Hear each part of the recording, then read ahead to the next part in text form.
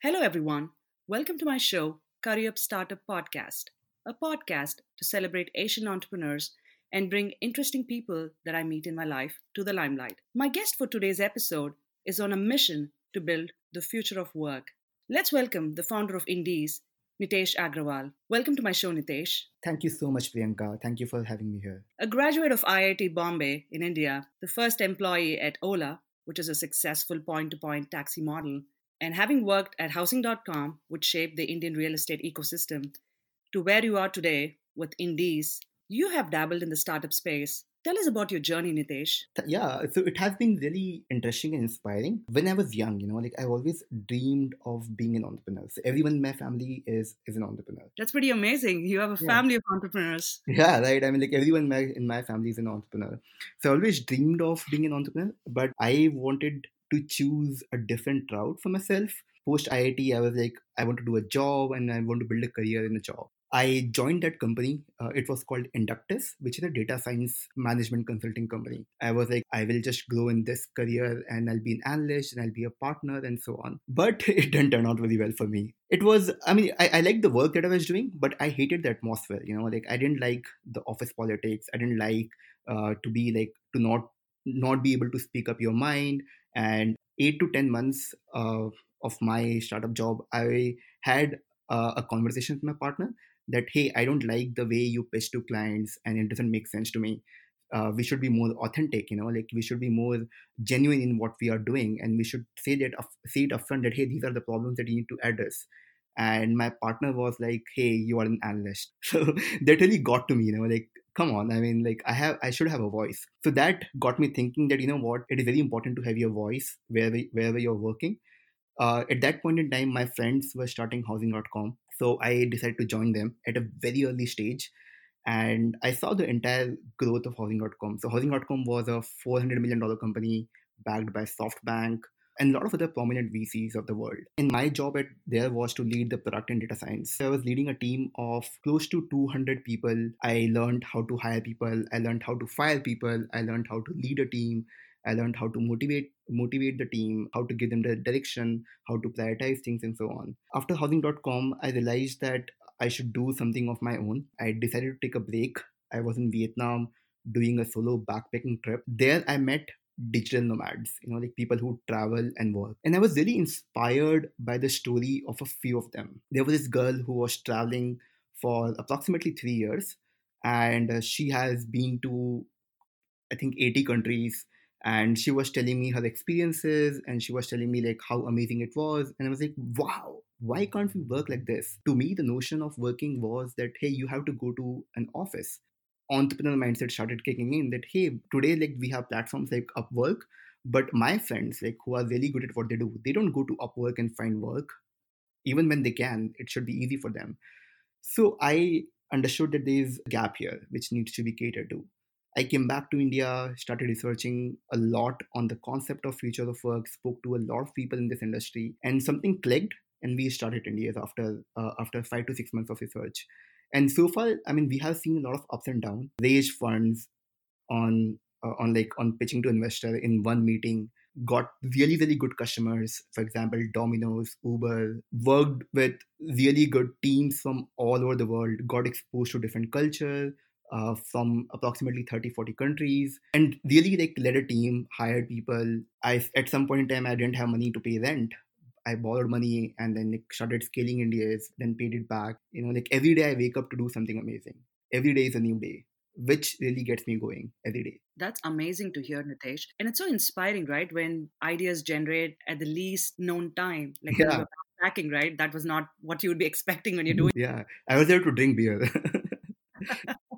It's always nice to chill out and have fun, to Yeah. unwind ourselves and rejuvenate. So tell us a little bit more about Indies. How does this concept work in reality? The vision behind Indies is that there are these amazing teams all over the world, this amazing talent, and they do very good work. Us businesses, we are always trying to find really good talent in our backyard.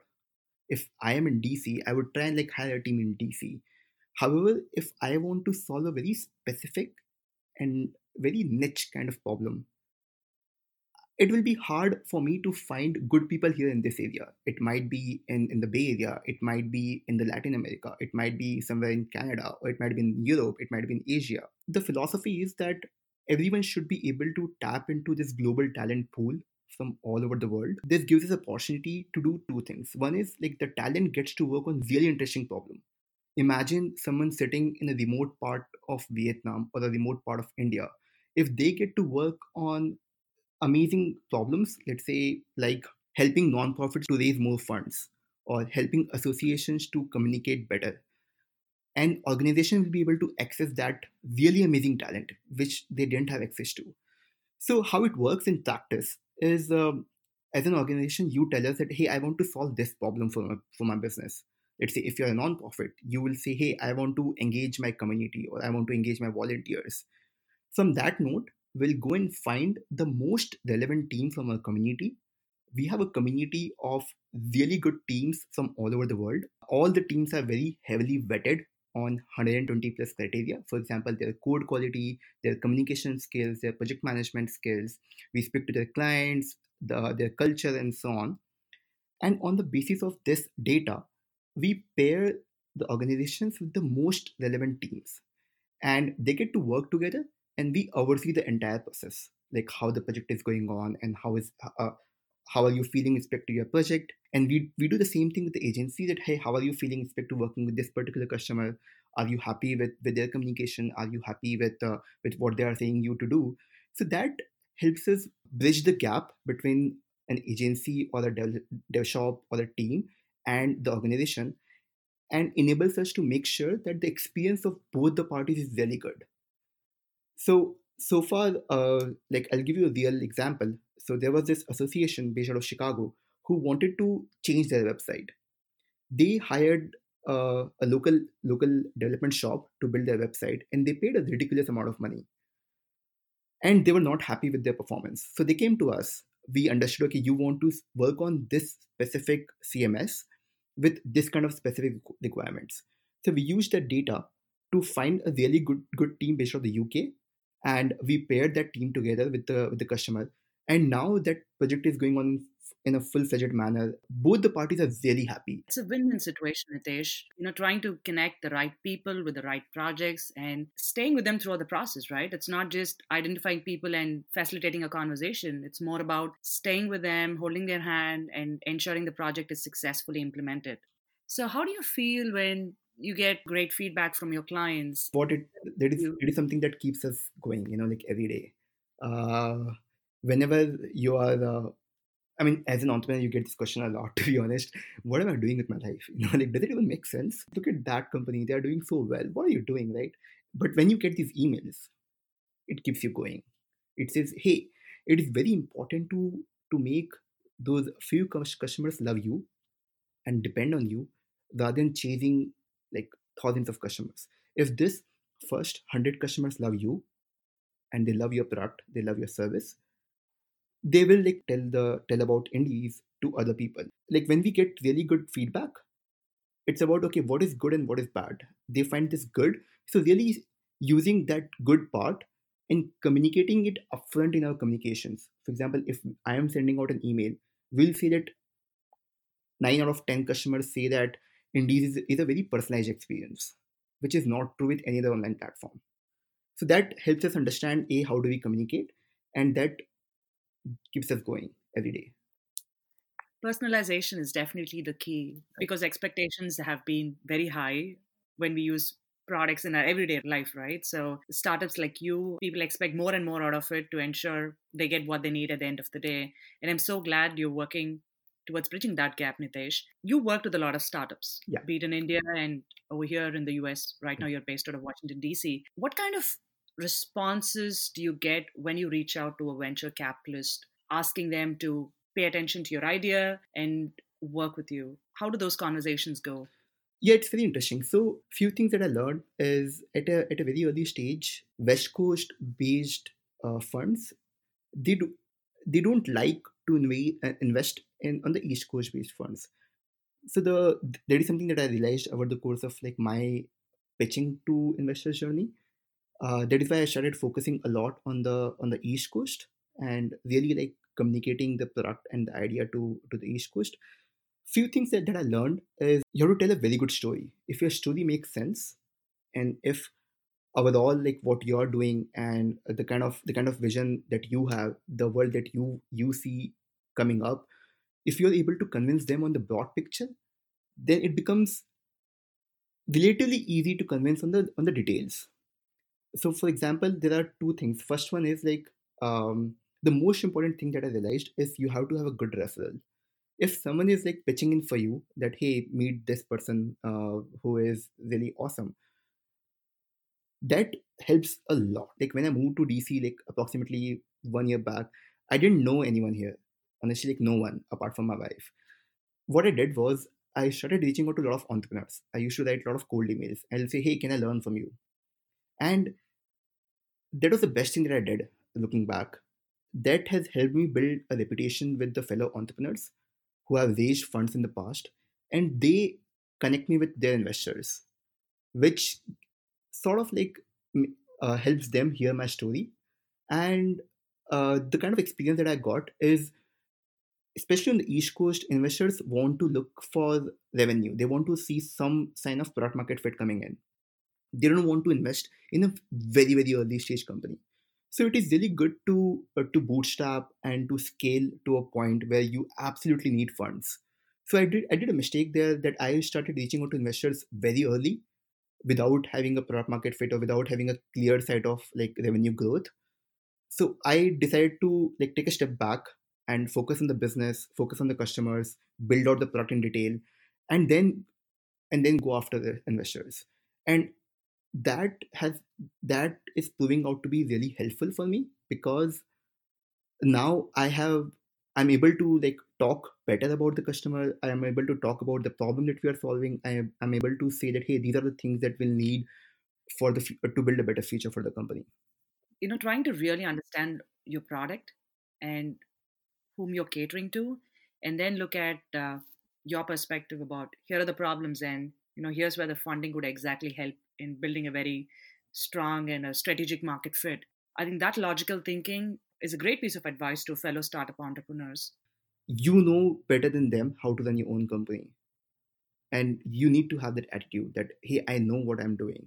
Right? Of course you can give me feedback, then it should be on me to implement that feedback. But uh, but I mean, you should not have that attitude that they will come and help you build your own company. You can always take the help when it comes to hiring, when it comes to like building a long-term strategy, when it comes to like acquiring new customers. Only you know your product, Yeah, right? Much better than everybody else. And once you're able to pitch the right story and the customers that this product is going to really help, I think it really makes sense for entrepreneurs or other investors out there to come and rally for you. How do you feel, the whole experience? Is this something that you would do all over again? I'm really grateful for the experience that I have. Like I feel amazing for the things that I have been able to accomplish so far. I would say acquiring new skills very early on would have been really helpful. So I started like taking up marketing and sales very very later into my startup journey. I like to build things rather than selling. There is something that I would change, but apart from that, it has been amazing. And this is a challenge that I see with a lot of entrepreneurs, Nitesh, because when you're focused on a technology based product, right, you're looking at making sure the product is built in the right way, but then pitching the idea to the right kind of people, be it, your marketing aspects, your branding aspects. Those are some challenges where an entrepreneur needs a lot of support. Yeah, yeah, that is what I learned myself as well. Yeah, and I'm so glad you've taken it in your stride because it's a learning Yeah, experience, right? At yeah. the end of the day, that's the fun of being an entrepreneur. And what advice would you have for entrepreneurs out there who are looking at dabbling into the startup space, but you still feel like a traditional job is a stable job? If you want to be an entrepreneur, you should be an entrepreneur. If you want to do a job and like have a peaceful life where you have time for your family, for your kids, it's your thing. Like, I mean, it is only you who can make the decision. So it is important to be open to change and learn new things. Another thing is like learn a lot. Essentially, like read books, listen to podcasts, speak to people, speak to fellow entrepreneurs, and just like understand from their journey. Is it something that you want to do or no? Because it is stressful. Like it will give you stress. You'll get a lot of rejections. You'll get a lot of no's, and if it gets to you, and if you let it get to you, then you'll have a hard time. That's a great productivity tip, Nitesh, I would say, because a lot of us want to do something on the side. but you're not really sure if the side project is something that they should do it right away or wait a couple of years down the lane. As you were talking about work-life integration, I know as an entrepreneur, you said there's literally no end, right? You're always thinking about the product or maybe even dreaming about the Yeah. product. I've learned that meditation and exercise are something that you really enjoy doing. How does that really affect the productivity and what kind of impact have you seen? If you're having a bad day, you'll not feel fulfilled about your startup. And if that happens over the course of time, it will get to you. I meditate and I run a lot. I do some exercise every day. It helps me get a very fresh start of the day. And also like it helps me keep my stress away from myself. But there are these other things that you need to take care of. Yourself first, and then your family, and then your finances. Meditation definitely helps you stay connected because I try to meditate like 10 minutes every day in the morning, and the kind of energy and the refreshment that it gives makes your day feel amazing. Yeah, And I've realized days that I don't meditate, I really feel that something is missing in my life. yeah. Because sometimes I feel you have a lot of wavering thoughts in your mind. Bringing that pleasantness through meditation helps you connect the dots, and then I'm like, hey, how about I do something that I've been thinking of, and then all of a sudden the spark just lights up, as you mentioned. Awesome. Yeah, exactly. Wow, you bang on there. I have a section in my podcast which is called a rapid fire round. Hey, you as an entrepreneur, right? You're already on your toes. So why don't we just play this fun rapid Yeah. fire? Are you Sure. ready for it? So I'll just give you a word and you tell me the first thing that comes to Okay. your mind. Customers, Success. civil engineering. Buildings. And that's your Yeah. background, right? Work life integration. Life. Writing, Power.